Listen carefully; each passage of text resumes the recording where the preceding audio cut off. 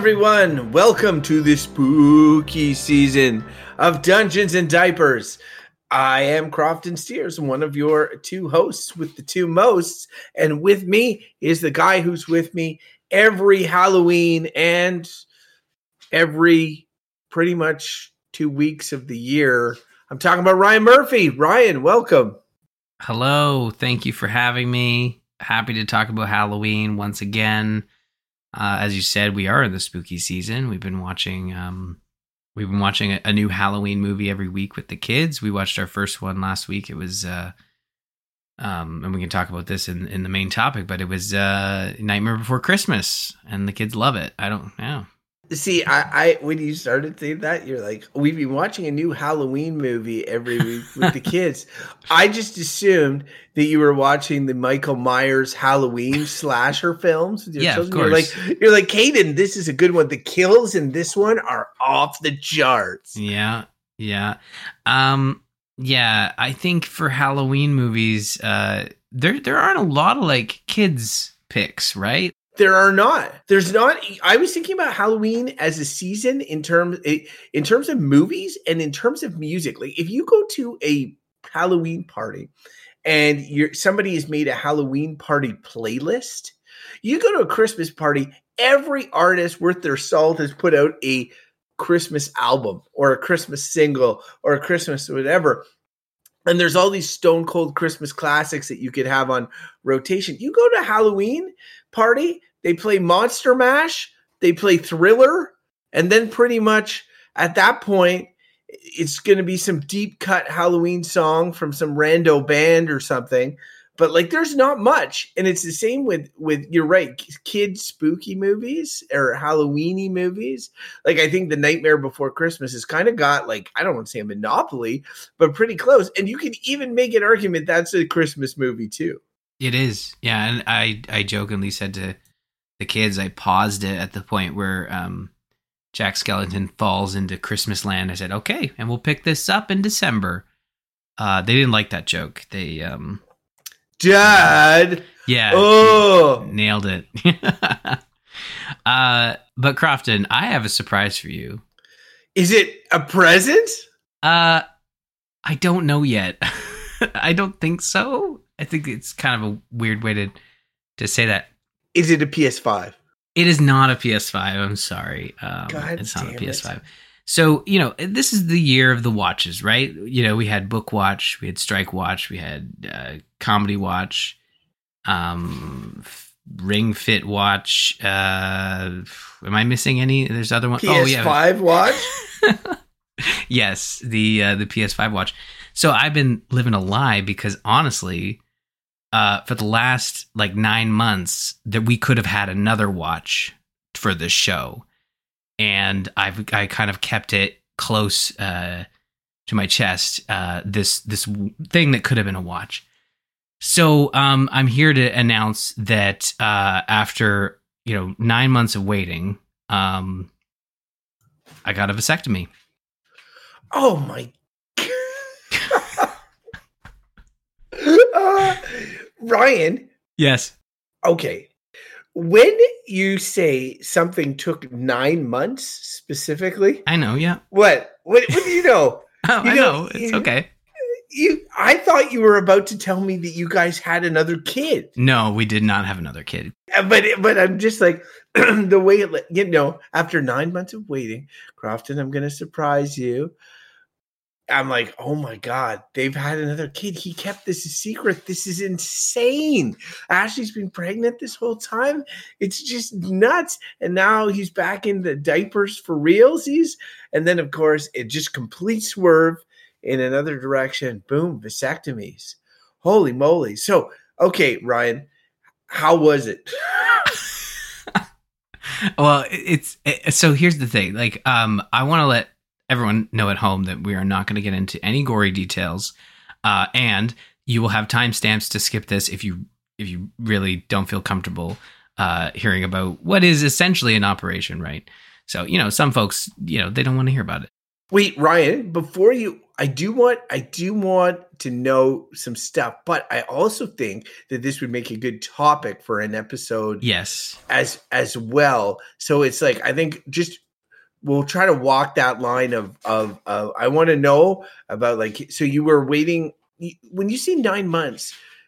Do you mean like you were on a 9-month waiting list, or that you knew that it was happening in 9 months?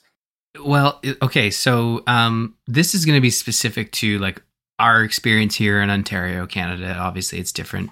And I know our mutual friend, Alex Albisu, talked about his vasectomy when he had it done years ago on the Dad Chronicles. Just to be clear, he did not have it done on the Dad Chronicles.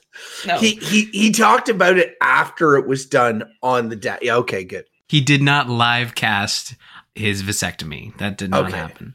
But essentially, the joke, and of course, I knew exactly what I was doing when I did the 9-month joke. I thought that would be funny, and it was, and it paid off.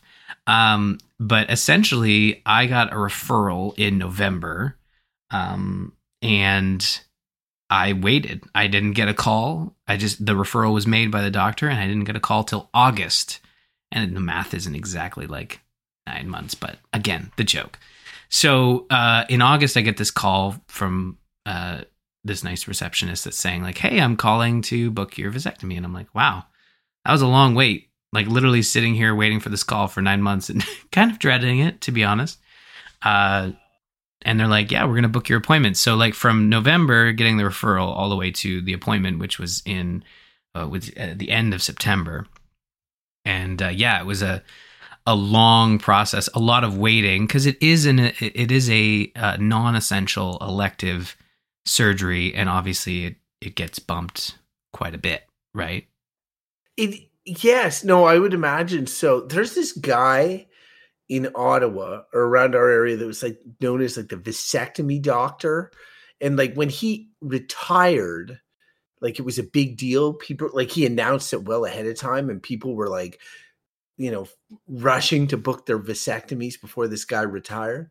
And so, but in your case, like the way that it is, like you're booking as part of like this general surgical booking system, so that like vasectomies are obviously not going to be the priority surgery. Is that the deal? Yeah. It's not the priority at all. And I had a chance to speak with the receptionist on the phone about it, and it was kind of like, yeah, my wife was actually bugging me to call because the referral was in November and now we're in August, and I kept saying to Ashley, like, they're gonna call me, I'm not gonna rush them, it's not critical, there are probably people jumping ahead of the line and they're just waiting for an opening. And sure enough, the lady on the phone was like, yeah, it's I usually do my calls, and usually people don't pick up, and people usually definitely don't like return calls when I leave a voicemail. So she was pretty impressed that I even picked up the phone and booked the appointment, because it sounds like a lot of guys avoid it. But the experience, like in having that conversation on the phone, they obviously deal with this a lot, having these conversations with men who are going in for vasectomies and having the surgery done and stuff. And they all make the joke. Like, I think even the doctor made the joke. It's like, "Oh, don't worry, you're in good hands." And I'm like, okay, perfect. Great. That sounds good. I guess I just have to trust you. That's what you want to hear. You're in good hands. Yeah. And so, yeah, it was, so that, and then I had my appointment a couple weeks after that call, and I went in, and, I remember listening to Alex's sort of chronicle of it, and I think he said he was under for the whole thing, like he was out. That was not the case for me. I was literally dropped off. Ashley brought a book. She stayed in the parking lot. I walked over to the clinic. I was in and out in an hour. It was quick. It was very quick. And once again, while I was in there in the waiting room, like the receptionist is like, "Don't worry, it's really nothing. You're in and out in 15 minutes. It's not a big deal." And they weren't kidding. Yeah, take the receptionist.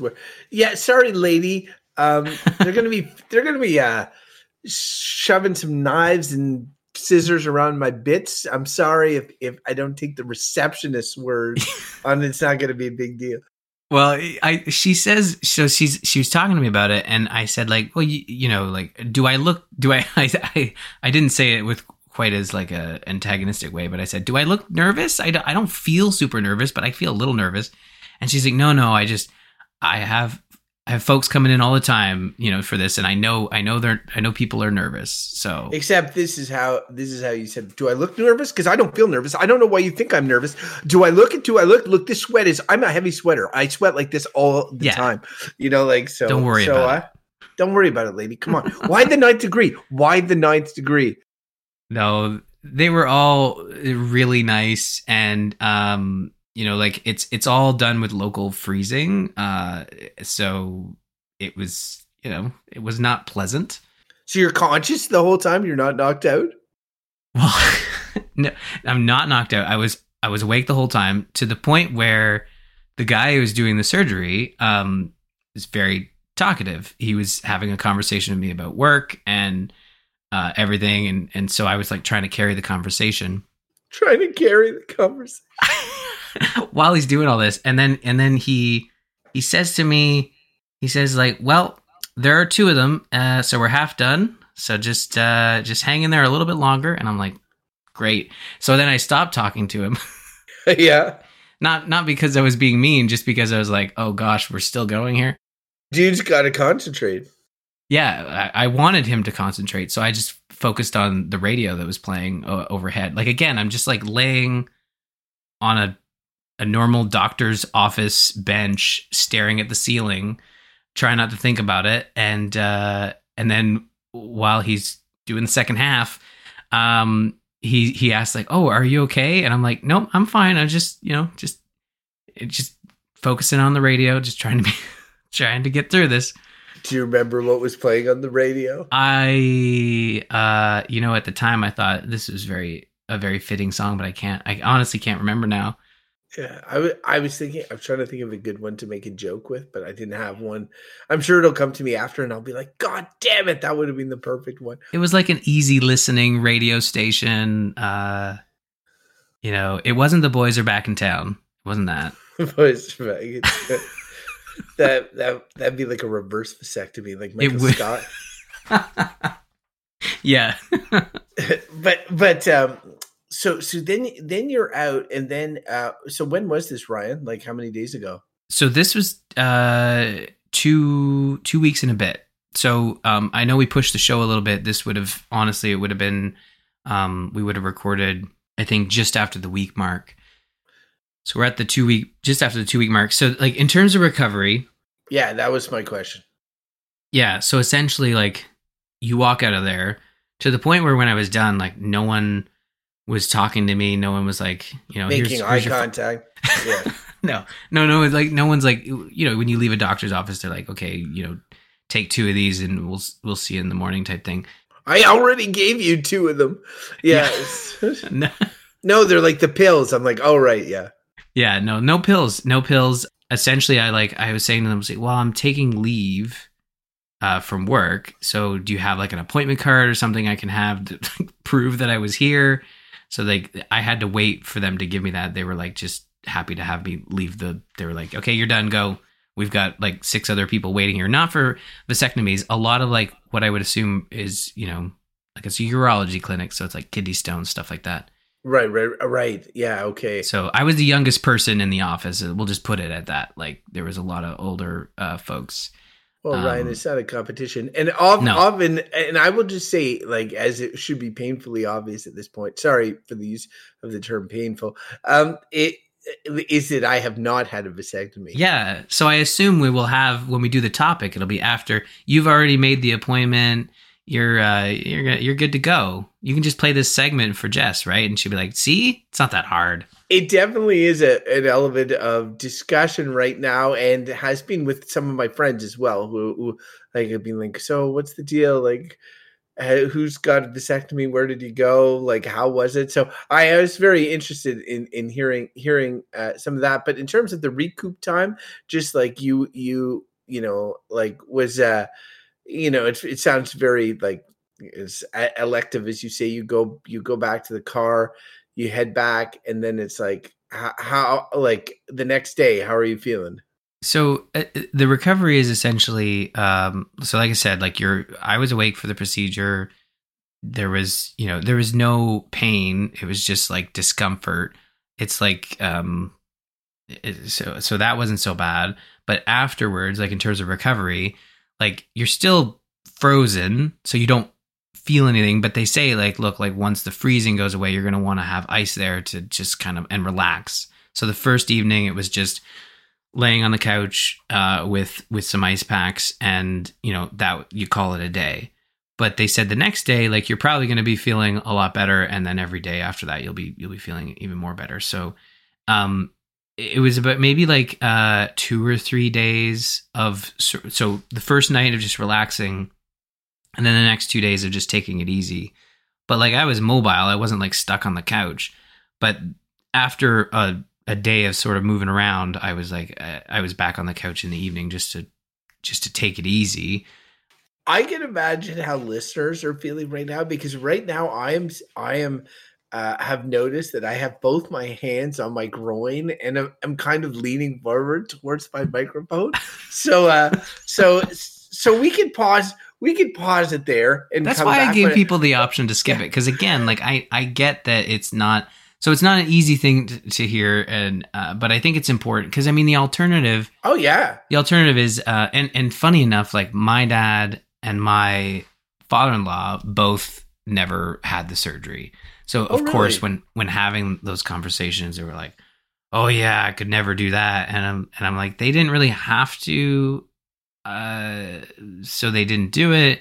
But I know some folks, like when you hear about like the other side of it.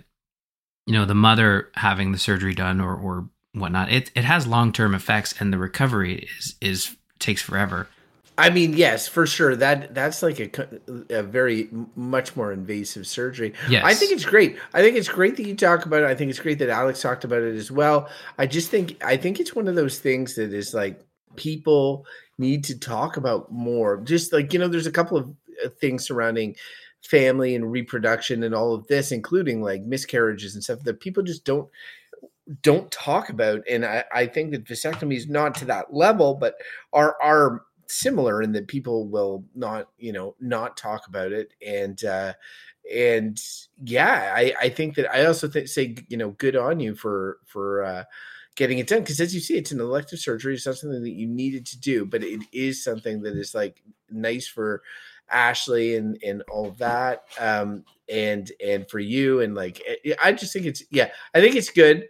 But I totally get where I totally get the like calling, making the appointment, and then being like, I hope they never call me, and then they do, and then they do call you, and you're like, oh, finally, months later, It's like a slow burning suspense film. So anyway, congrats. That was I think that was the roughest part, was like the build up and waiting for the appointment, and it was just a whole long process, and I had to basically like have it leave my mind. I'd even say to Ashley, like, don't ask me to call. They'll call me. Like, I'm trying not to have it front and center of my mind, because if I do, it's just gonna live there rent free, front and center.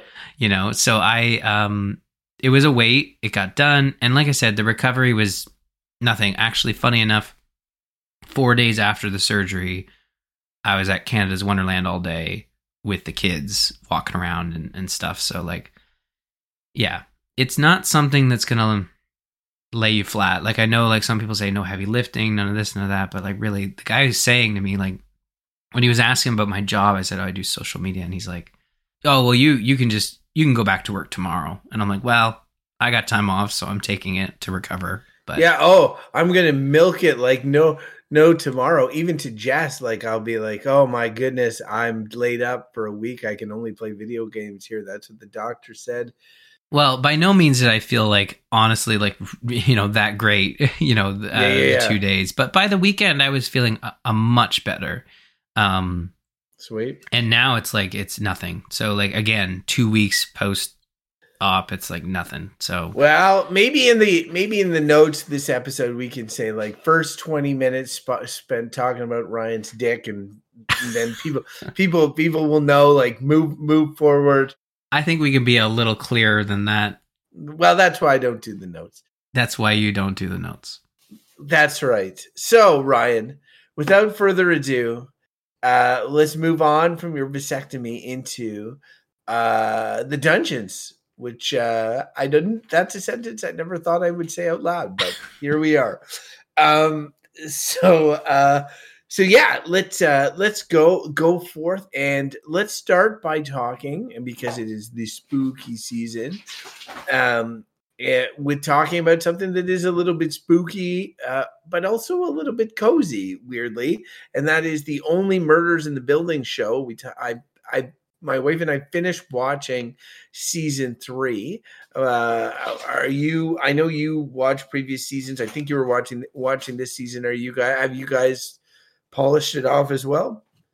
Yeah, we're all wrapped up. Ashley and I finished this one off. I think it finished a couple of weeks ago. And what did you think of this season? No spoilers. Just like, what did you think of the season? Yeah, that's a great question. Like the struggle I have, and I think I inherited this struggle from you for this season, not necessarily the second season, but was like, how do you keep going? How do you explain murders happening in this building connected to these 3 podcasters who are, sort of friends that are best of friends when they're recording a podcast? And I think that that was always like, how are they going to do that? And I liked the flip that they had at the beginning of the season, even though there still was a murder, but I appreciated that sort of twist at the beginning. And, you bring in all these stars, Paul Rudd and Meryl Streep and all that. And the show had its cameos in the past, but these are actors that are throughout the whole season now. So, like, it's crazy, the folks that they're able to bring in. But yeah, I really enjoyed it. I thought that it followed a similar sort of typical trend, in terms of like it's finding out who the killer is and whatnot. But yeah, I really enjoyed it. I thought it was really well done, and I really love Martin Short and Steve Martin, so like they can do no wrong, right? So I thought this season what surprised me in a positive way, because at the end of season 2, what they do in the Only Murders in the Building is they end each season with the murder that will be investigated in the following season. So we saw the murder or at the end of season 2, and I was not very excited about that. Like, creatively, the first episode of Murders in the Building of the entire series opens with a murder that takes place at the very end of that season. And that murder is investigated in season 2. So for the first 2 seasons, it feels like, I don't want to say tight, but it feels like that they're, telling a story that maybe might have been thought out, planned out. Then at the end of season 2, there is a time jump, and there's a change of scenery and all of this, and then there's a murder. And I remember at the end of season 2 turning to Jess and being like, well, season 3 is not going to be like, it's going to be the jump the shark season, if you will. And so I found that this, because there's that, and I don't want to go into that twist that you mentioned about regarding the murder itself, but that was clever enough to make me think, okay, maybe they haven't lost their mojo, but this was the goofiest of the 3 seasons by quite a wide margin. And I thought that it made it really, really enjoyable to watch week to week. And yet I still found myself trying to solve the murder mystery. And I always think murder mysteries, when you're at a point where you're no longer trying to solve the mystery, and like Jesse and I would be having these conversations, okay, it can't be so-and-so because it can't be this and that or whatever. We're having these conversations after the show, that they've still got you on the hook. I thought, unfortunately for season 3, the worst episode of the entire season, the one that I thought was least good, was the final episode. I didn't think it was particularly great, and which is too bad. But that said, I thought the tease for the following season was very good, and so it meant that overall I thought it was a really, really enjoyable season, at least as good as the second season, if not even slightly better. And I just have to repeat, like we've talked about the show a few times on the podcast, there really isn't much out there like this show. And I know that there's going to be more, like TV executives are eyeing this show. I read an article the other day in the Hollywood Reporter that was talking about like how Disney is going through this existential crisis with regards to Marvel shows and trying to make them more like traditional TV. And a lot of people are looking at the model of Only Murders in the Building and how they've done this, which is not, part of me is happy for that, but the other part of me is like, do your own thing. But I do think that what they've succeeded in doing here is having like an entertaining, breezy comedy with great characters that actually develop and have relationships both between each other and outside of the group that develop over time, that change and evolve over time, as well as a mystery that you want to solve, as well as funny comedy, and really not much in the way of stuff that would make you not want to watch it. It has a wide variety of age groups. It's a show that I literally refer to everybody and tell them that they would like it. Like there's nobody, sometimes I'd be like I'm going to talk about Cyberpunk Edgerunners in a second, which is an anime show on Netflix, and it's a great show. I'm enjoying it, but I would never refer that to my mom. Whereas Only Murders in the Building, I would refer to my mom, and I would also refer to my friend Bo, who would enjoy Cyberpunk Edgerunner. So it's like they're completely different audiences, and Only Murders in the Building seems to would be appealing to all of them. And I think that's like, I don't even know how you walk that tightrope, but all told, they didn't jump the shark in season 3. And I think they've set themselves well up for season 4, although we're well past that diehard situation of how can the same shit happen to the same people over and over. I think there's a certain level of you're willing to go with it because it's so enjoyable. However, I don't think they can go past season 4. I think season 4 really has to wrap it up. So, and I think that would be great. They would have 4 great seasons, and it's even a show that I could see myself at one point rewatching. In fact, after finishing season 3, I was like, oh, it'd be good to go back and watch season 1. I've only watched any of the episodes one time, but I've enjoyed it a lot. Yeah, there's a great episode of Conan O'Brien Needs a Friend, which is another podcast, not as popular as ours, but it has some listeners. And they had Martin Short and Steve Martin on, and they were talking about this show. And I think the person who's most excited for a season 4 is likely Conan O'Brien, because he was begging for a cameo. And I think that I think you're right. Like, I think season 4. I think we've said this a couple times, but especially before season 3 came out. Like, this has got to be their last one. And I think because they tried something completely different, where like the focus of season 3 wasn't necessarily on the building. It was more about this play that was being worked on. And that was kind of the primary focus. And it allowed them to do some different things with, musicals and different set pieces. But the building still comes into play, of course, because it is Only Murders in the Building. But this 4th season, I think, has a chance to kind of bring it back to its roots with this cast of characters, as well as focus on the building and the characters surrounding it. But I agree, it probably has to be their last one. They're probably thinking that too. I mean, there's even a lot of meta jokes in season 3 about the fact that this keeps happening, that a certain character has had things happen to him a bunch this season, through stress and stuff. And I think there is that nod from the actors in the writers' room of like, yeah, we know that we've had 3 seasons and we're going to go for a 4th. And I don't see this show failing. I see it ending on a high note. And I think they're aware of it. I don't think they're sitting there being like, well, we have to do this until we get canceled. Like, I think they are looking at this as like a complete product. Right. Right. The Martin Short and Steve Martin in particular don't need to do a show like this anymore. Like, in their careers, like this is like almost a victory lap for them at this point.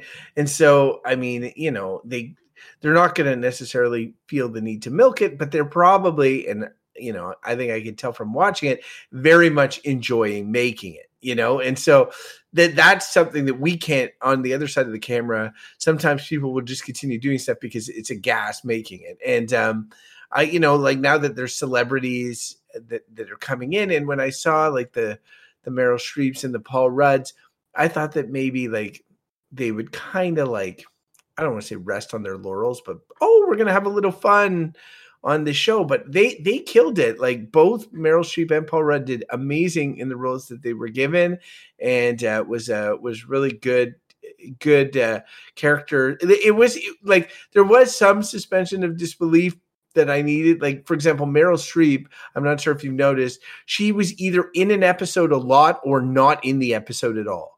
And that meant that like, they had to have booked her.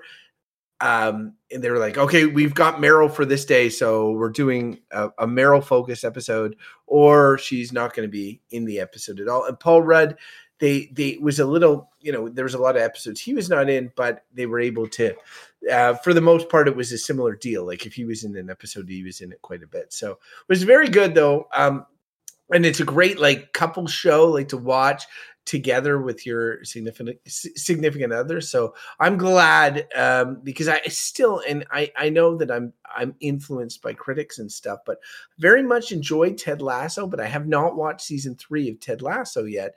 And part of that is because everybody's like, well, it kind of falls off, and it was falling off on season 2 a bit already. And so, when I watched the first season of Ted Lasso, the first season of Only Murders in the Building, I thought of them in the same way.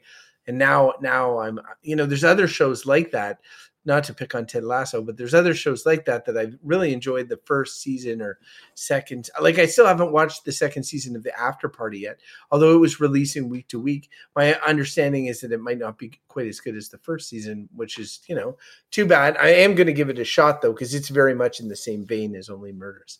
But yeah, good show.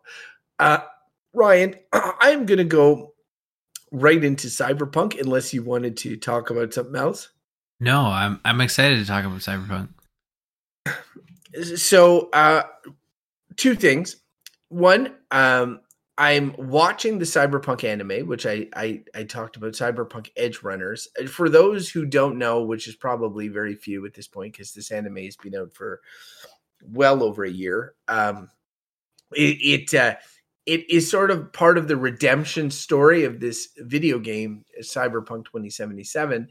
I'm not an anime guy, first off, like I'm going to wear that right off. Like there's not, and I would say I like this show despite it being an anime, because there's still anime stuff about it that drives me nuts.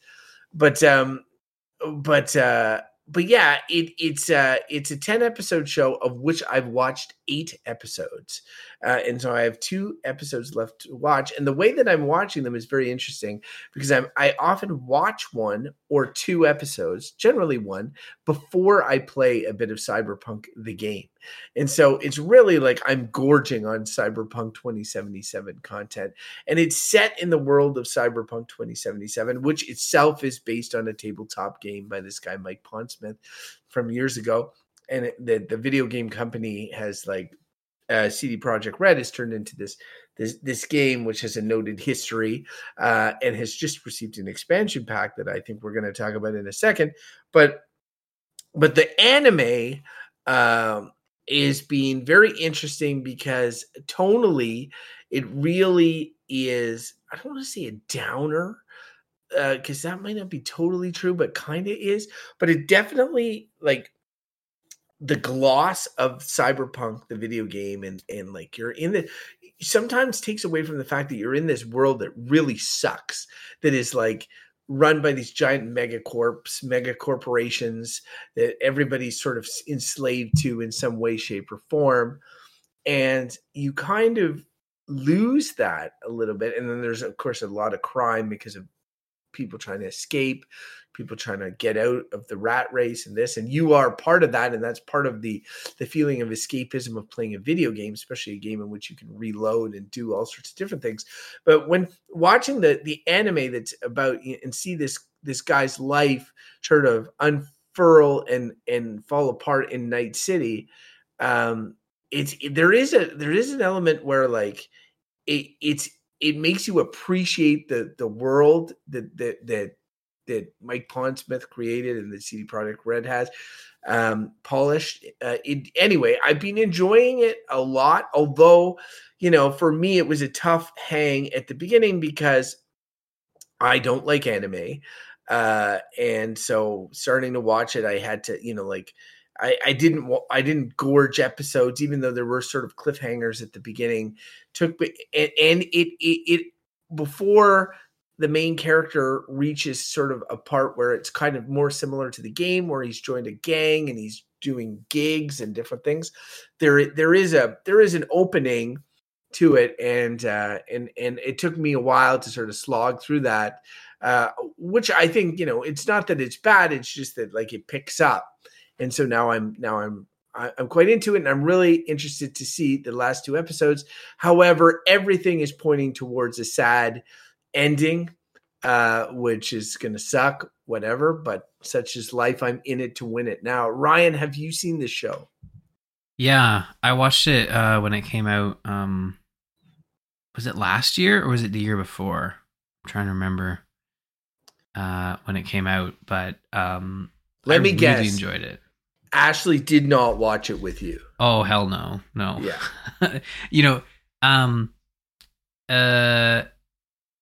trying to think of the best way to describe it. So how Ashley and I will watch a lot of Marvel stuff together. The one Marvel series we did not watch together was What If, and I played one episode for her, and she's like, "Oh, it's animated? No, thanks." And that was the end of it. So not that would have been the main cause to stop her, but like I think that the world of Cyberpunk,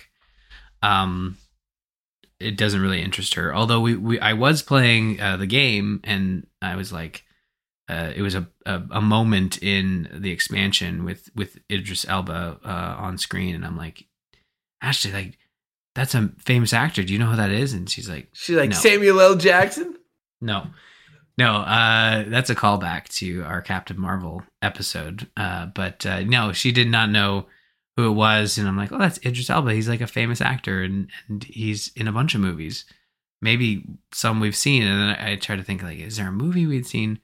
And all I could think about was he's the voice of Knuckles in Sonic 2. And that didn't help either. That's what you came up with. Yes. So I always come up with for Idris Elba. He is famous in my eyes for the voice of Knuckles in Sonic the Hedgehog. In my mind, whenever you're talking to people about movies or whatever, you're always bringing it back to Sonic 2 in particular. Yeah. You're like, it's like thematically very similar to Sonic 2. Yeah. The redemption arc of Knuckles after he is working for the bad guy mistakenly, and the performance of Jim Carrey. Let's not even go there. It's amazing. But no, I love that anime. I'm not, I don't watch a lot of anime. I don't dislike anime. I like anime. But I don't think I've seen enough of it.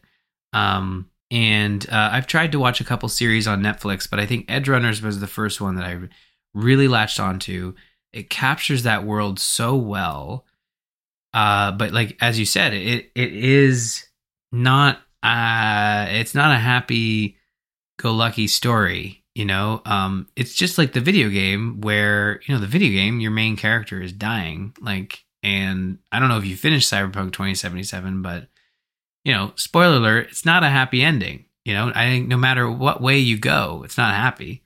But Cyberpunk, the game, there's constantly like jokes and dildos, and like there's just like, it's just like very over the top, and like there are moments particularly related to your friend Jackie in the opening that are really poignant and really make me feel something. But a lot of the game, and that may change when we talk about the expansion in a second, a lot of the game is, does not do that. Like is just gigs or plot being driven forward or what have you. And that's fine, whatever, that's video games. But because of that, it never has like, it never has that downer feel that this anime sort of develops early and kind of sticks to. But the anime has the bright colors, it has fantastic music, it has all this stuff that kind of keeps the energy high, and that makes it kind of like a gut punch when all the sort of bad stuff happens, right? And so when I was thinking about Ashley in particular, I was thinking about the uber violence in the anime, which is funny because Cyberpunk, the video games, you shoot dudes in the head all the time, not just Cyberpunk, tons of games you shoot dudes in the head. But in this anime, they make it so much that like the gore and blood explosions of like these cyber psychos going nuts, even the opening scene of the first episode, it's just like, like there's just some people you would show that to and they would not even be able to make it through that scene. They'd be like, this is disgusting. I can't watch this or whatever. And I almost was like, oh, it was sort of reinforcing all I thought about a lot of what I think about anime, which is excess in many ways. And I was like, oh, I don't know about this. I'm really glad I stuck with it though. And so, sometimes appearances can be deceiving, but it has never stopped being super gross. Yeah. Yeah, no, and I think that's a good point. I mean, you've got 10 episodes in the anime. In a video game, you have tens of hours to kind of like spread out that. Because in Cyberpunk 2077, even though your character has limited time to live, there is no ticking clock in real time. Like you can just focus on gigs. We were actually joking about this on the Gamers Inn of like, if you want, you can just drive around Night City for weeks of in-game time and nothing happens. There are no consequences to that.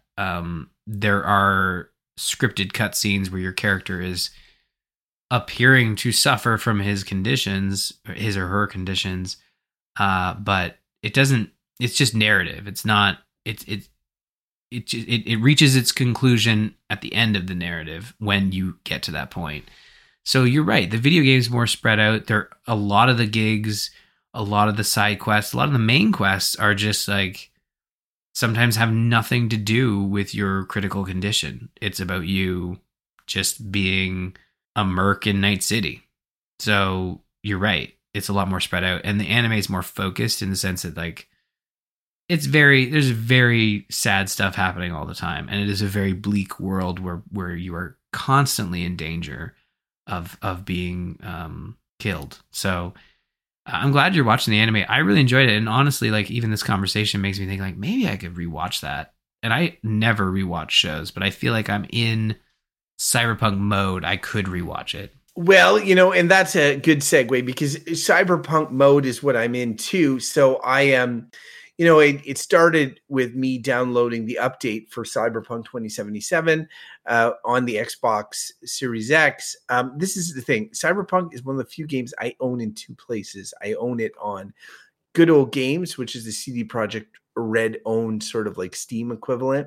And I own it on a PC. I own it on PC, and I own it on Series X. And yeah, so like I downloaded the 2.0, and I had been talking about it during previous episodes during the summer before Baldur's Gate came out. I was playing it in anticipation that I would play the expansion pack. And it just so happens that I kind of dropped at like, I don't want to say the ideal point, but a really good point to pick up and like hop into the expansion pack. But before I did that, I just like, I've been enjoying Baldur's Gate. I knew I wanted to take a little break from it because I've been playing a lot of it. I was interested in this. I figured, let me just download the free 2.0 version. And for those who don't know, they patched the game, Cyberpunk, which had a really rocky launch 3 years ago. They patched it to change the entire skill tree.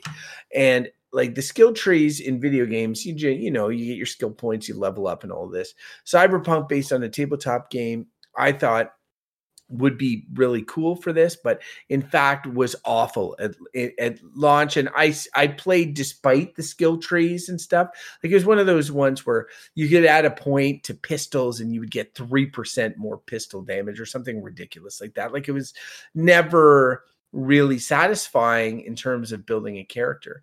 And so they reworked all of that. Like the whole game is the same, but like they reworked the behind the scenes of how you build your character and how you place your skill points. And they added a couple of new skills and they added different things like that. to make it really much more interesting. And at first it felt like a lot because I got all my points back and I was like, oh God, where am I going to put these?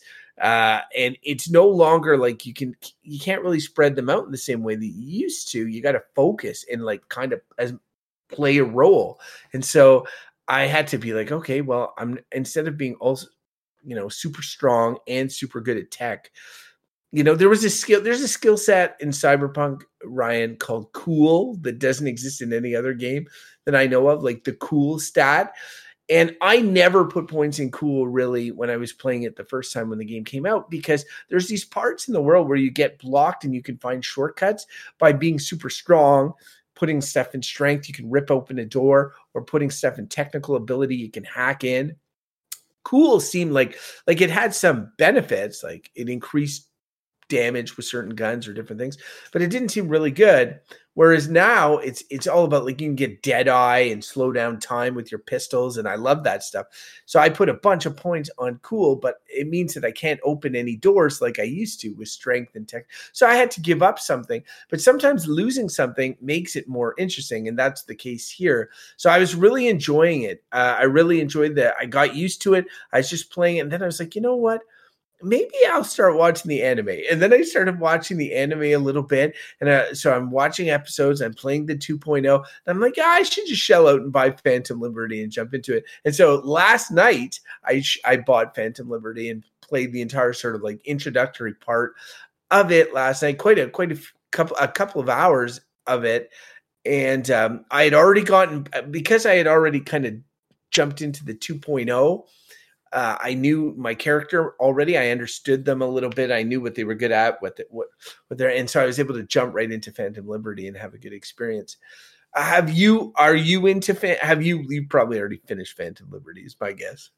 I haven't finished it. I'm a substantial chunk through it. I haven't hit like the conclusion to it. It is an expansion that takes place within Cyberpunk 2077. So you're not going to roll credits. I assume you're not going to roll credits on Phantom Liberty. It's just you finish the main narrative quests within Dogtown, which is the new area that unlocks, and then you probably head back out into the open world to continue, the main narrative. But I did start from scratch, and I wish I had started from scratch when the 2.0 update came out before the expansion, because I technically had the expansion while I was still trying to play my character from level 1. And essentially you got to play about 10 to 12 hours of gameplay before you even unlock the first quest for Phantom Liberty. There is a point at which you have to hit, and essentially you have to resolve your work with the Voodoo Boys in Pacifica to get that first call for Phantom Liberty. And I started from scratch, and I kind of like came across that quest sort of in the narrative flow after dealing with Pacifica a little bit with the Voodoo Boys. So, and that expansion, I know we've talked about Cyberpunk before, but I think if you've played Cyberpunk, most folks get to or finish the portion of it's Capecchi Plaza, right? The hotel, is that what it is? Yeah. No, it's Capecchi. It's Capecchi Plaza. It's Act 1 of the game, essentially. Yes, yeah, it is essentially. You're right. It's Act 1, and that whole portion is like one of the things people point to is like, man, that's a really good section of the game. Yeah, it's amazing, and it kind of like introduces you to not only the world really well, but all the characters you're going to be traveling alongside, and some you're not.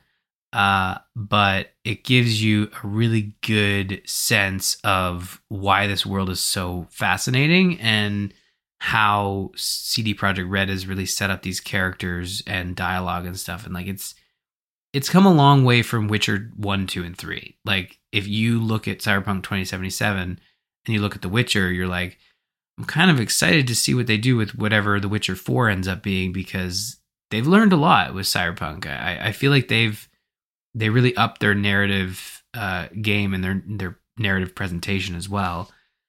That all being said, like that mission in Act 1, the entirety of Act 1, they take that feeling and apply it to this expansion. And I feel like there are multiple missions and set pieces that take place within the expansion that kind of lean heavily into some of the set pieces and mission setups that you got in that Act 1 sequence.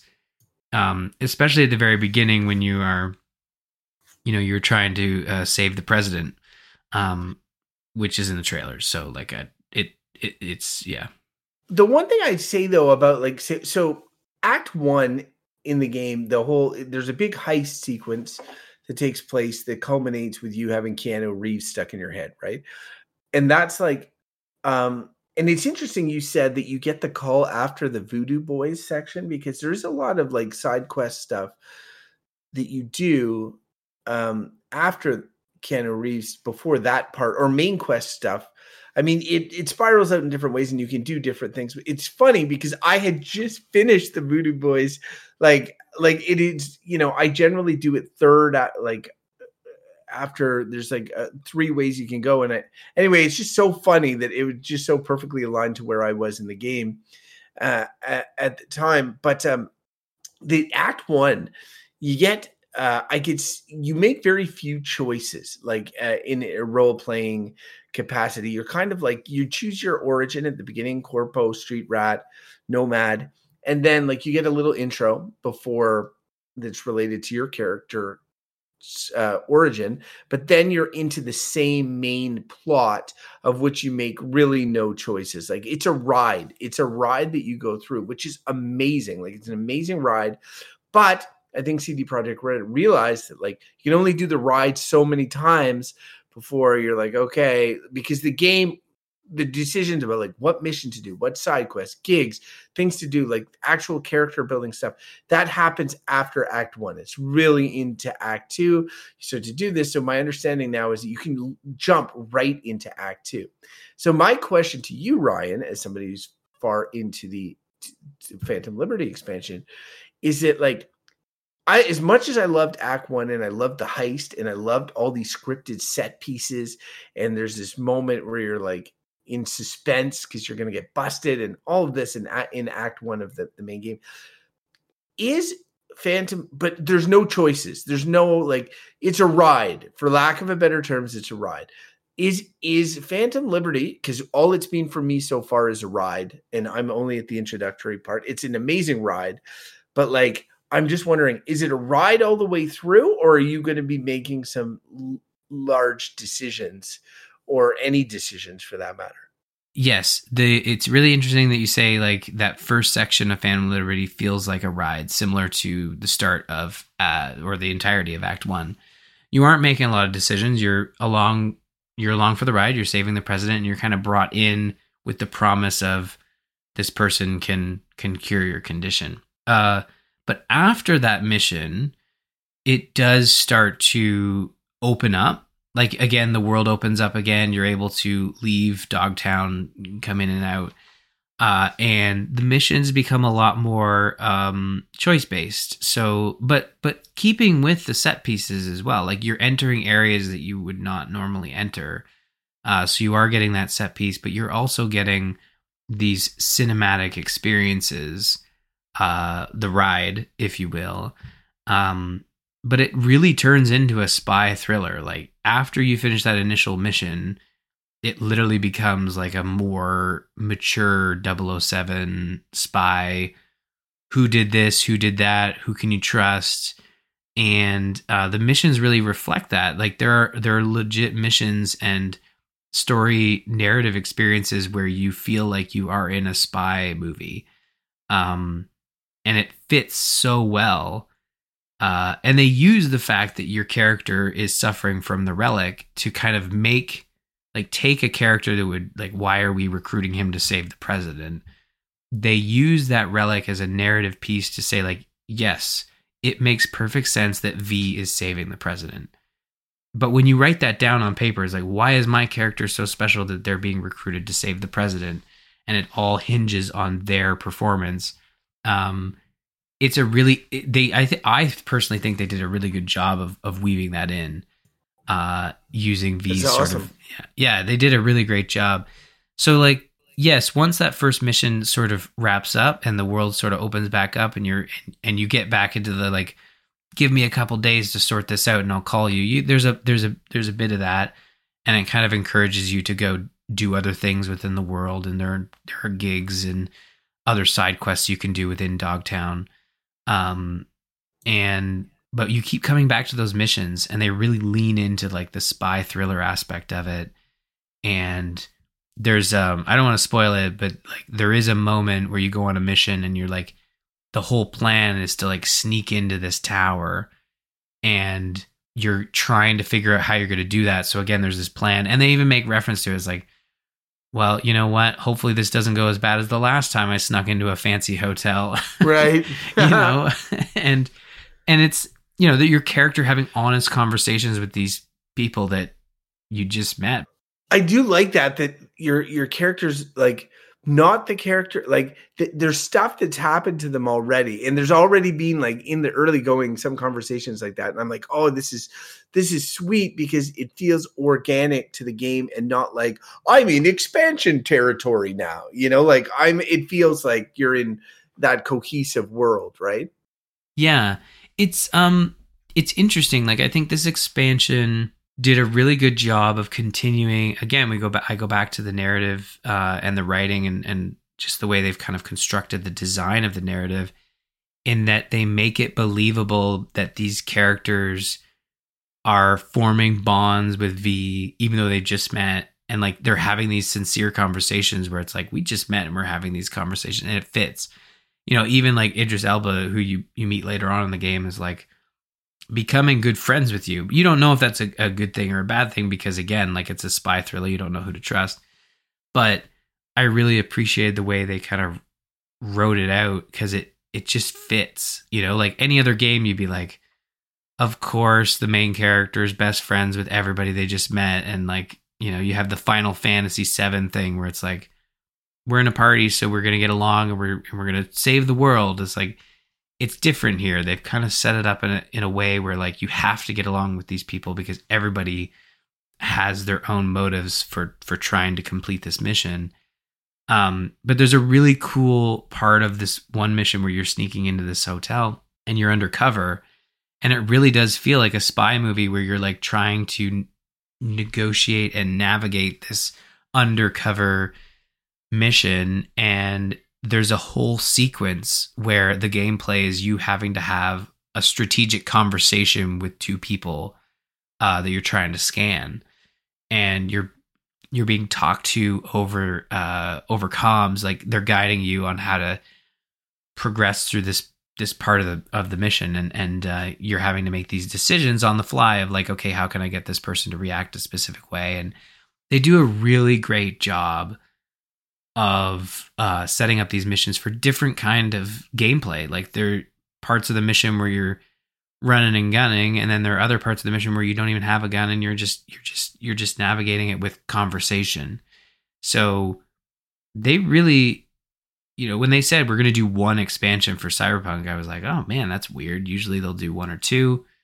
They'll do two at least. But I see now why they are doing one, because they put their best foot forward with this piece of content. There's a lot of gameplay in there. A lot of the systems that they upgraded are available to everyone. You don't need the expansion, although the relic upgrades are exclusive to the expansion. There's a lot in there. It's totally it's worth the price of admission for sure. I don't get, like, I know you're like, oh yeah, you're further in it, and so you can talk to that, be like, oh, it's totally like, I understand why they only did one expansion. I do not, and I'll tell you why. And I don't necessarily want to be in a world where like, game developers only make one world and iterate, like just add to it, and it's almost like an MMO in that way. But I really do think for the amount of work that goes into creating an environment like Night City, and let's be honest, like Night City is not fully, like you can't go into most of the buildings in Night City. Like it's a lot of Night City is window dressing, and then there's like story areas or whatever. All told, you could carve out a lot more of the city. That's what they did.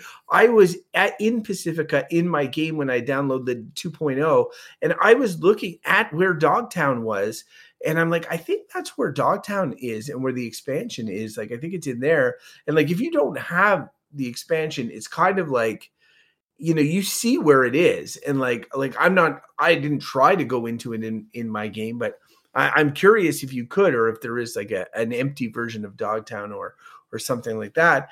But like, there's a lot more hollowing out of the city that I think that could be done. You could have tons more stuff or quests that are in there. And I just think of all these poor developers that bend over backwards making all these systems and this thing work. It takes them so many years, and to be like, okay, now we're making Cyberpunk 2 and we're going to either rebuild an entirely new Night City and a new engine or a new thing. We're going to enhance all of this, or we're going to build a new city somewhere else and do something else in a new story. I just feel like a lot of, and this isn't to pick on CD Projekt Red. I'm talking about a lot of these video game studios. Like, they build these giant open worlds, and then you go to like 5 places in them, then they roll credits, and I'm like, what? Like, I get it. Like, there's side missions and there's just different things you could do. But you could just expand on that world. And like, not having played Spider-Man 2, which is coming out soon, I think that that's kind of what they're doing. They're adding a couple of boroughs to New York City, but they're keeping the core. So I'd like to see more of that. So I'm glad that CD Projekt Red have done that and organically be like, okay, now you're in Dogtown, and now this. But if they told me, like, if they had done a Witcher and being like, Witcher 3 had those 2 pieces of content, Heart and Iron or whatever, which was like Hearts of Stone, yeah. Hearts of Stone, which was like in the existing world. Like, it wasn't you were going to a new place. It was in the existing world, but they added story. It was a story-based expansion. There's a couple of new areas you would go to within, but it was mostly new story. And then what's the other one, Ryan? Blood and Wine. Blood and Wine. And Blood and Wine is a whole huge new area. And like, if they skipped the Hearts of Stone and went right to Blood and Wine with this Phantom Liberty thing, which is great. Like, there's a new area with tons of stuff and blah, blah, blah. I love that. I'm not saying I don't, but I feel like there's so much of Night City that they could give you more of. And you know what's fun in the anime too is, and I mean, they didn't have to do this, but it is really cool that the characters go to all these places that you go to in the game. Some of them are very obvious, like Afterlife or Lizzie's Bar, or like these places that are name dropped in the game that you go to in the game. But sometimes it's they're sitting on a roof looking at the stars or something, or looking at the sky, and I'm like, I know where that is because I've gone there in my game, and I just think that there's so much opportunity to carve out more. And I want to like hang out in Night City more, and like, I just feel like now after this, they're going to be like, okay, we're done. And we're going to move on to this next thing. It's going to take us a zillion years. And then it's going to launch in a horrible state. And then it's going to take us more years to fix it. And then this and that. And so like, it just feels like I'm not going to be sinking after this, my fingers into the next Cyberpunk thing from CD Projekt Red for like 10 years. And that's a bummer, like, so maybe I'm wrong. Hopefully I'm wrong. But. Well, I think you're half wrong. In the sense that I think that they've obviously announced a Cyberpunk follow-up. They are moving to a new engine. It's going to be Unreal though. So like, that's a positive. One of the issues with Cyberpunk 2077 was trying to build this game on an engine that was built for, the Witcher style games, like third person fantasy RPGs, that sort of thing. And that was a struggle.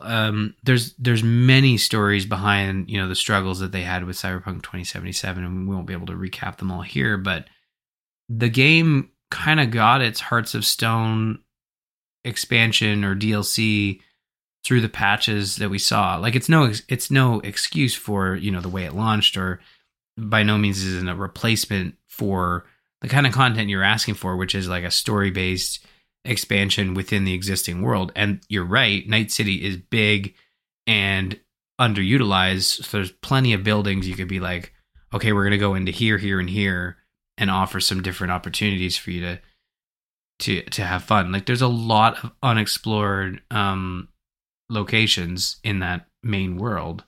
So you could have done like an additional story in there, but I think with the launch and the work they did with the patches, and then this expansion that they plan for, I wouldn't be surprised if they opted out of the Hearts of Stone DLC. Like I think at one point there were 2 expansions they were planning, because that seems to be their MO. But I think they did change their mind and made the one expansion. Because they had to focus on what they were doing. But I looked at the cost of what it cost to make that one expansion, and it is like 2/3 of what it cost to make the whole game. Like it was crazy. It's like $80 million or something ridiculous. Whoa. Plus marketing costs. Like it was really, really expensive. I mean, Idris Elba does not come cheap, obviously, but anyway, I'm looking forward to playing more. I'm looking forward to getting more into it and experiencing what you've seen so far. I'm looking forward to the 2 last episodes of Edgerunners. I feel like next episode of Dungeons and Diapers, I'll still be fully into Cyberpunk and be able to talk a lot more about it. I'm also excited to actually finish the main game. There is a point of no return, and that's where I got to when it came out.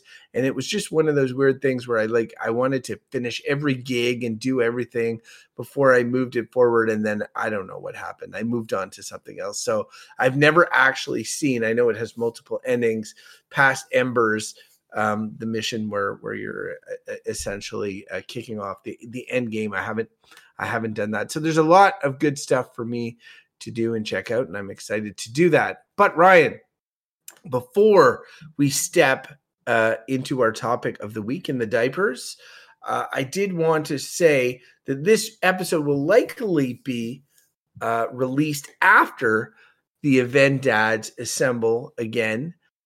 This time we assembled, and I don't know what happened, but I'm assuming I won.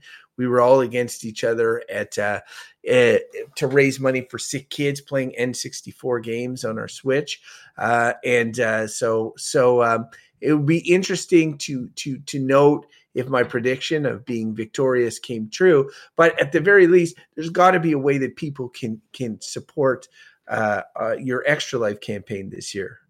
Yes. So next episode, we'll definitely have a full recap on whether Crofton was lying through his teeth or not about winning or being good. I get the sense you're good at GoldenEye 007. So with a Nintendo 64 controller in 1999, whatever, yeah. We'll see with the Switch controller in 2023 how I hold up. You had every opportunity to purchase an N64 controller. We've been planning this event for a bit, so no excuses, my friend. Well, I guess I just chose to give that money to charity and sick kids. But you're right, yes. Ryan. I should have bought a 64 controller instead. That's true. You heard it all here, folks. Crofton donated the equivalent price of an expensive wireless N64 controller. But if you want to donate just like Crofton did and donate the equivalent cost of an N64 controller in 2023, you can go to tiny.cc/donate-eventdads. Donations are open until the end of the year, so you can go there at any point between now and December 31st. And of course, on our next episode, we'll have a full recap of the event, playing N64 games, battle of the battle of the year. We're gonna see how it goes. I feel like Crofton has a strong game for GoldenEye, but everything else is anyone's game. Supposedly there's Pokemon, so that's pretty much a guaranteed loss for me right there. The late edition of Pokemon Stadium minigames, during our test, I booted it up and I was like, okay, yeah, we have to do this because honestly, here's my prediction for the stream, and this will probably hold true, 100% hold true, is that a majority of the stream will just be Ryan reminiscing about the nostalgia of playing the N64 with my my brothers back in the day. We had 4 controllers and we played all of these games to death when we were kids. Like just crazy amount of time playing N64 games. Yeah, Well, it's good. big highlight. It's good this is coming out after we did it, because that's not a good sales job for the, hey, come watch this stream where I'm just going to talk about the good old days for 20 minutes. Well, Crofton headshots us all in GoldenEye. I can't do that. You can't aim that well in GoldenEye. No. Also, Ryan has also revealed that he's probably a shark at all the other games. So it will be interesting to see how it goes. All of this will be in the past by the time you hear it. Yes, of course. I will edit this, and it'll be released after Event Ends. But it is in that weird, awkward phase of like we're recording this the day before event. But we'll talk about it next episode. I think it's going to be a lot of fun, and no more time travel shenanigans. We can move over to our topic, which is still very timely.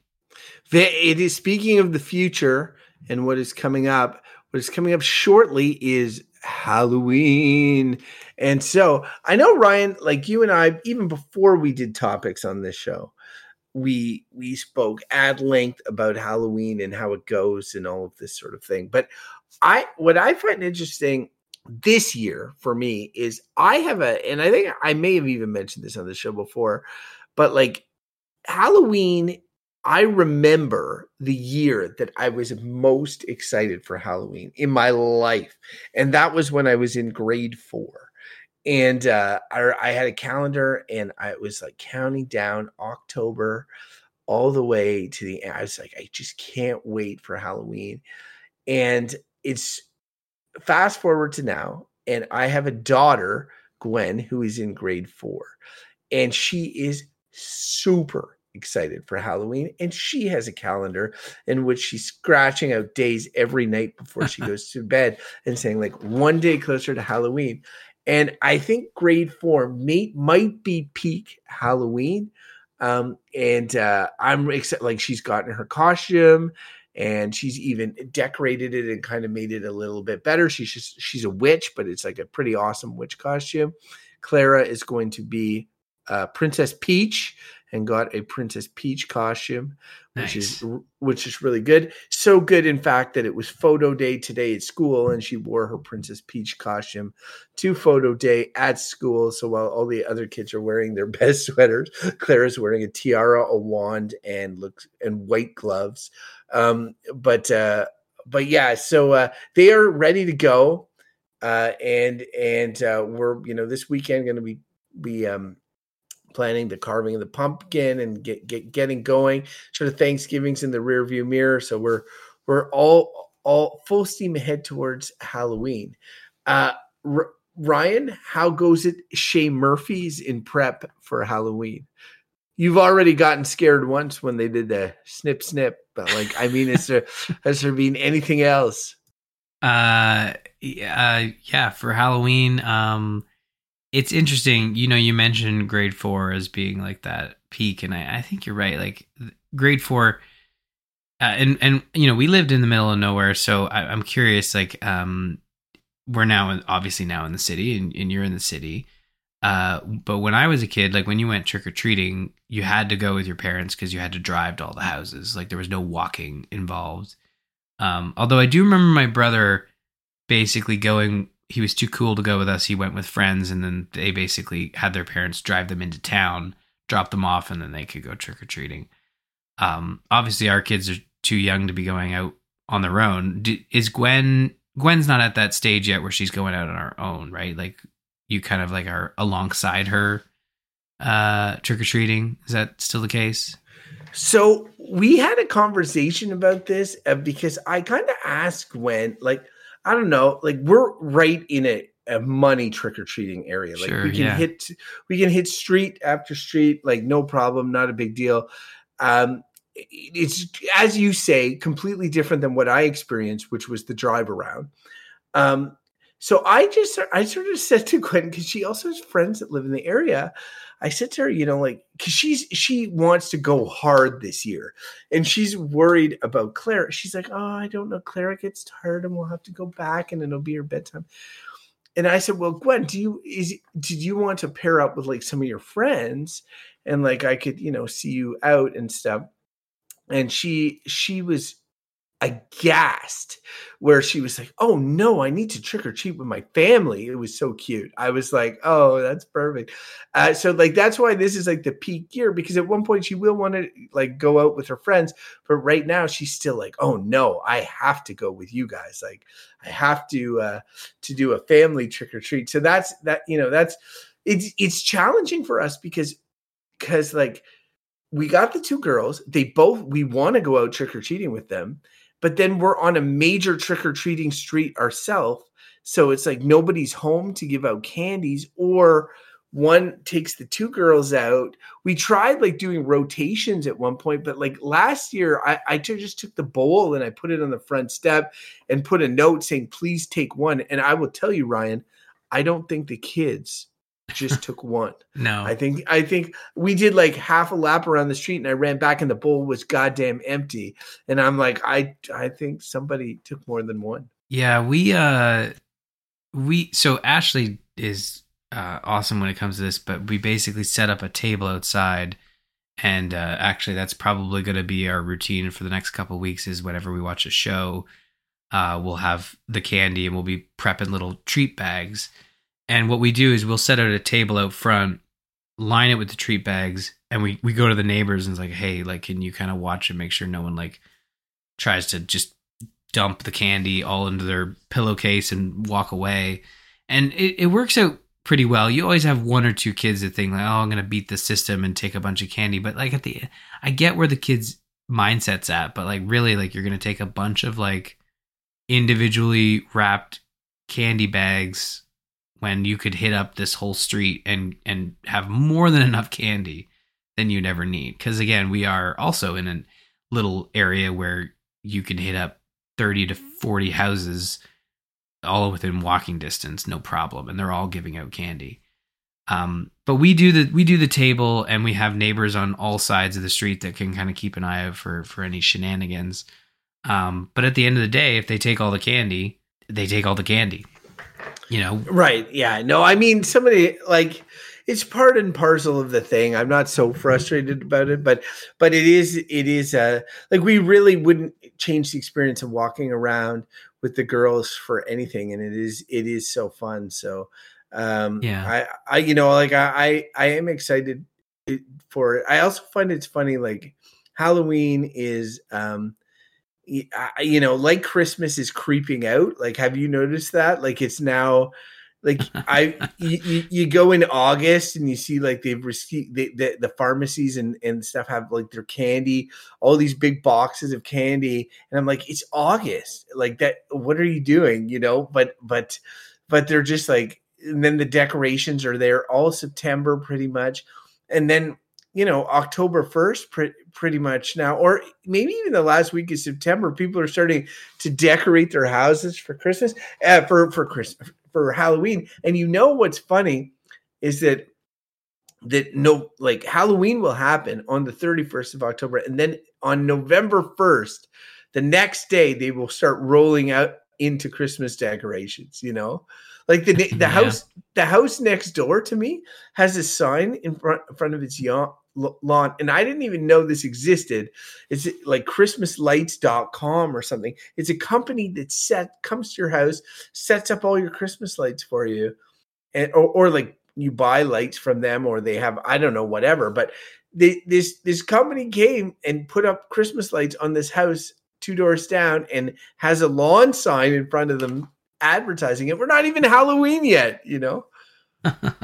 Yeah, you're right. It is starting to creep in, and I think Halloween's one of those seasons where like it doesn't have a lot of competition in September, so it has that room to sort of creep into September. But Christmas is the same thing, especially here in Canada. November is kind of wide open after Remembrance Day, so and even then, I don't think Christmas does not respect Remembrance Day. Like we try to wait until after Remembrance Day to decorate. But for Halloween, I think for us it'll be interesting this year because your descriptors of like Gwen worried about Clara being a little slow or tired after a bit of walking. We're still in that mode, and I remember last year where Caden and Abby really wanted to keep going. and Isabel was basically like, sleeping in the wagon that we were pulling along because we needed the wagon because, again, the kids got so much candy, to the point where we would have to go home and like empty, which was a whole thing.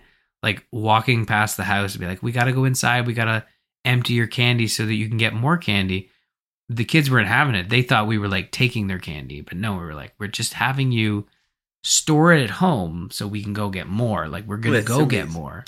You let go of my candy. Yes, exactly. You can't take our candy. It's like, no, like we're allowed. We could just go home or we can go get more. I worked for this candy. I knocked on those people's doors and they gave it to me when I put my hand up. Yeah. But no, I like one thing that is funny about candy is that like, so everybody has kind of a different approach. Like I kind of let my kids gorge when they get back from Halloween, and then we kind of want candy out of the house pretty quick. So like, or as much, we put a lot of candy in their lunches even after, and like try to like, they'll come home and be like, can we have some of our candy? And we'll be like, yeah. But then I was talking to my buddy Mike, and he was like, essentially his son would just bring in like tons and tons of candy, like just power through it. And then they would only allow him to have like, I don't know, 2 pieces or something a day. And those Halloween candy things are often pretty small. They put a limit, and essentially he wrote it all the way to this Halloween. So he still has candy from last Halloween. When I was last at Mike's house, which was in the summer, he was like, do you want Croft? Can I offer Crofton candy from my Halloween? And I was like, holy smokes, you still have candy? And he's like, yeah, he only has like, a little bit every night. So to their credit, they realized that this is going to be a problem because Halloween's rolling back and he still hasn't eaten all his candy. And so they've come up with an approach, which is that he is able to give them like, I think 90% of his candy in exchange for a video game. So Mike's asked me, like, do you have any ideas of a video game that, he would like and stuff?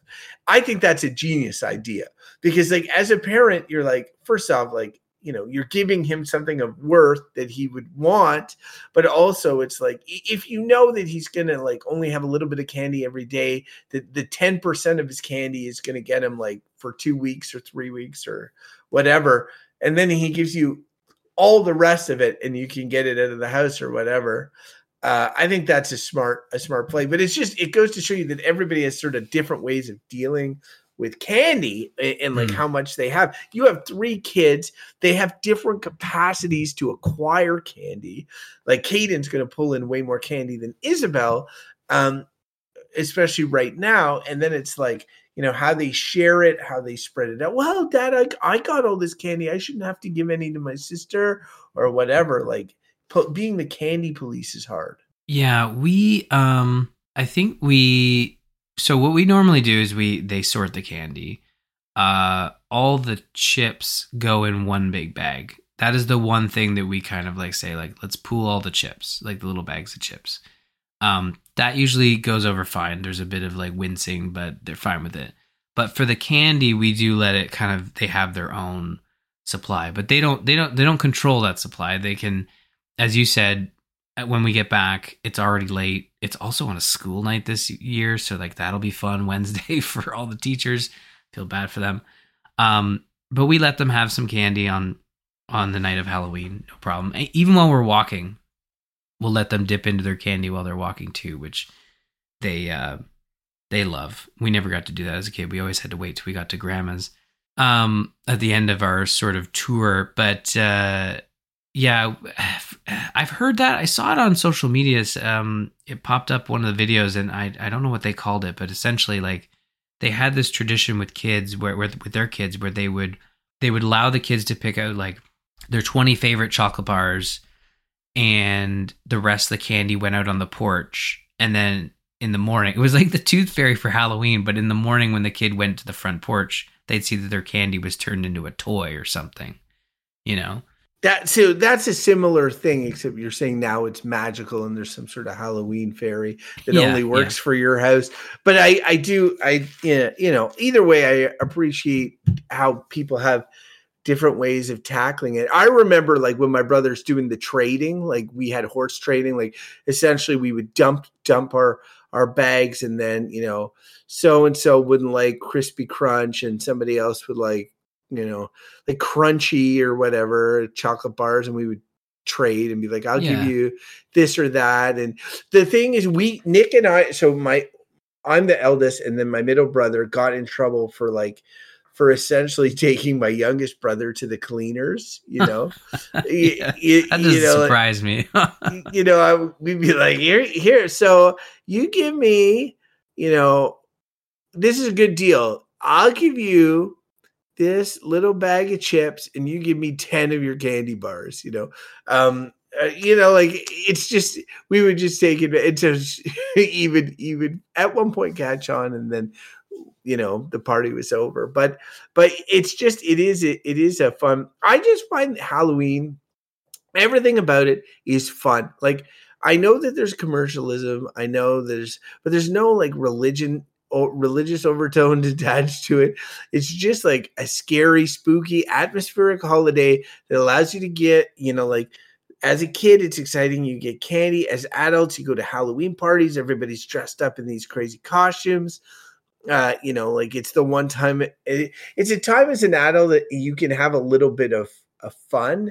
And like in Canada, we have a lot of like, we're having more and more like downer holidays, like Remembrance Day. No offense. I always harp on Remembrance Day, but it's like, it is a solemn period. It's not obviously not fun. Christmas is fun in a different way, but like I was trying to talk to my kids about Thanksgiving. I was like, hey guys, like we're gonna go to your dad's cousins, and all your second cousins are gonna be there. We're gonna have a huge Thanksgiving meal. It's gonna be a real blast. They were both like, this sucks.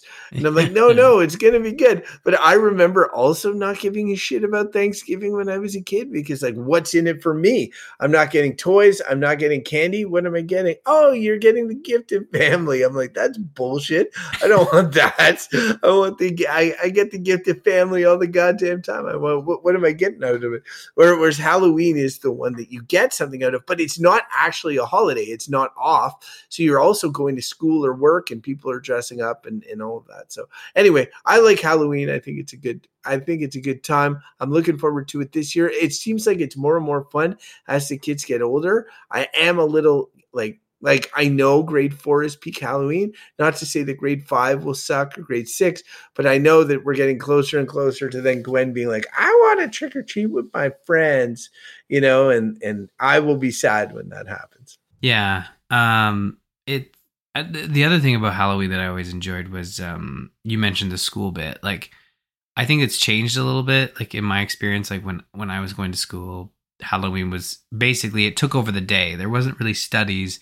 It just turned into like Halloween festivities. There was still like classes and stuff, but it went right through into high school too. And I really liked that portion of the holiday too. And I think that Caden and Abby really enjoy, the school aspect of it as well. And that's always fun to see and hear about. And it does kind of turn into like, what costume do they have for school and what costume do they have for trick-or-treating? Because there are different rules, like you're not allowed to wear a mask at school, and you can't have anything no bloody makeup or whatever. It can't be too bad, but it's such a fun holiday, and like you said, the kids have such a blast, and I think it'll be interesting to see this year like how far we make it, because like we've never really done the whole neighborhood. We usually make it up and around the bend, but there's like still so much more to go to, and it'll be interesting to see if Isabel, like I even said to Ashley, like, well, maybe one of us can just take Isabel back, and then Kate and Abby can go a little bit more. Because they are at that age where they can go a little bit further. So, I mean, we'll see. We haven't actually talked about our trick-or-treating plans yet, but I think it will be extended a little bit more this year. Well, that's gonna wrap for Halloween, I think, Ryan. Like I'm excited for it. You were excited for it. We're gonna do it. It's gonna be great. I feel like if listeners want to share what they're gonna do on Halloween, or even how their Halloweens went this year, we can check the old mailbag, which has been kind of sparse lately. So would encourage folks to write in. They can do that. First off, they can follow the show. Follow the show. Look, Ryan. Look, I thought I could make it through the whole show without the business. You know, like the notes. The notes. I was like, I'm like, come on, Crofton, you can do it. It's okay. Okay, let me see. I've done this only 50 times before, so you can. So we both have Twitter accounts. You can follow Ryan at R Murphy. Yes. And you can follow me at Crofton Steers. And the show has a Twitter account at D&D Cast. Oh, I got it. I mean, I definitely didn't just open up the notes. It's so funny that I just noticed you weren't in the notes this whole time. Yeah, just now I just found these notes. You can visit us on the web, tgistudios.com/dad. You can email the show. That's what I'm saying. Email your Halloween stories to the show. It's dad@tgistudios.com. Again, Ryan is at R Murphy. I'm at Crofton Steers. That's going to do it for this week. Dungeons and Diapers. Next time you hear from us, you will know who won the great showdown of the Avendads. Likely me, obviously, but we don't know for sure, but probably me. So we will look forward to talking to you all then. Ryan, have a happy and safe Halloween. You know, nothing scarier than what you've been through lately. Let's just put it that way. Yeah, it's true. Although our next episode will likely still be before Halloween, but you never know. Ooh. Maybe. Ooh. Maybe. So scary next episode. Skeptical face. Ryan's like, I undid my vasectomy. I'm like, God damn it, Ryan. We didn't even make one episode. You're like, yeah, I couldn't stick to it. All right. Bye, everybody. Bye, everyone. Snip, snip.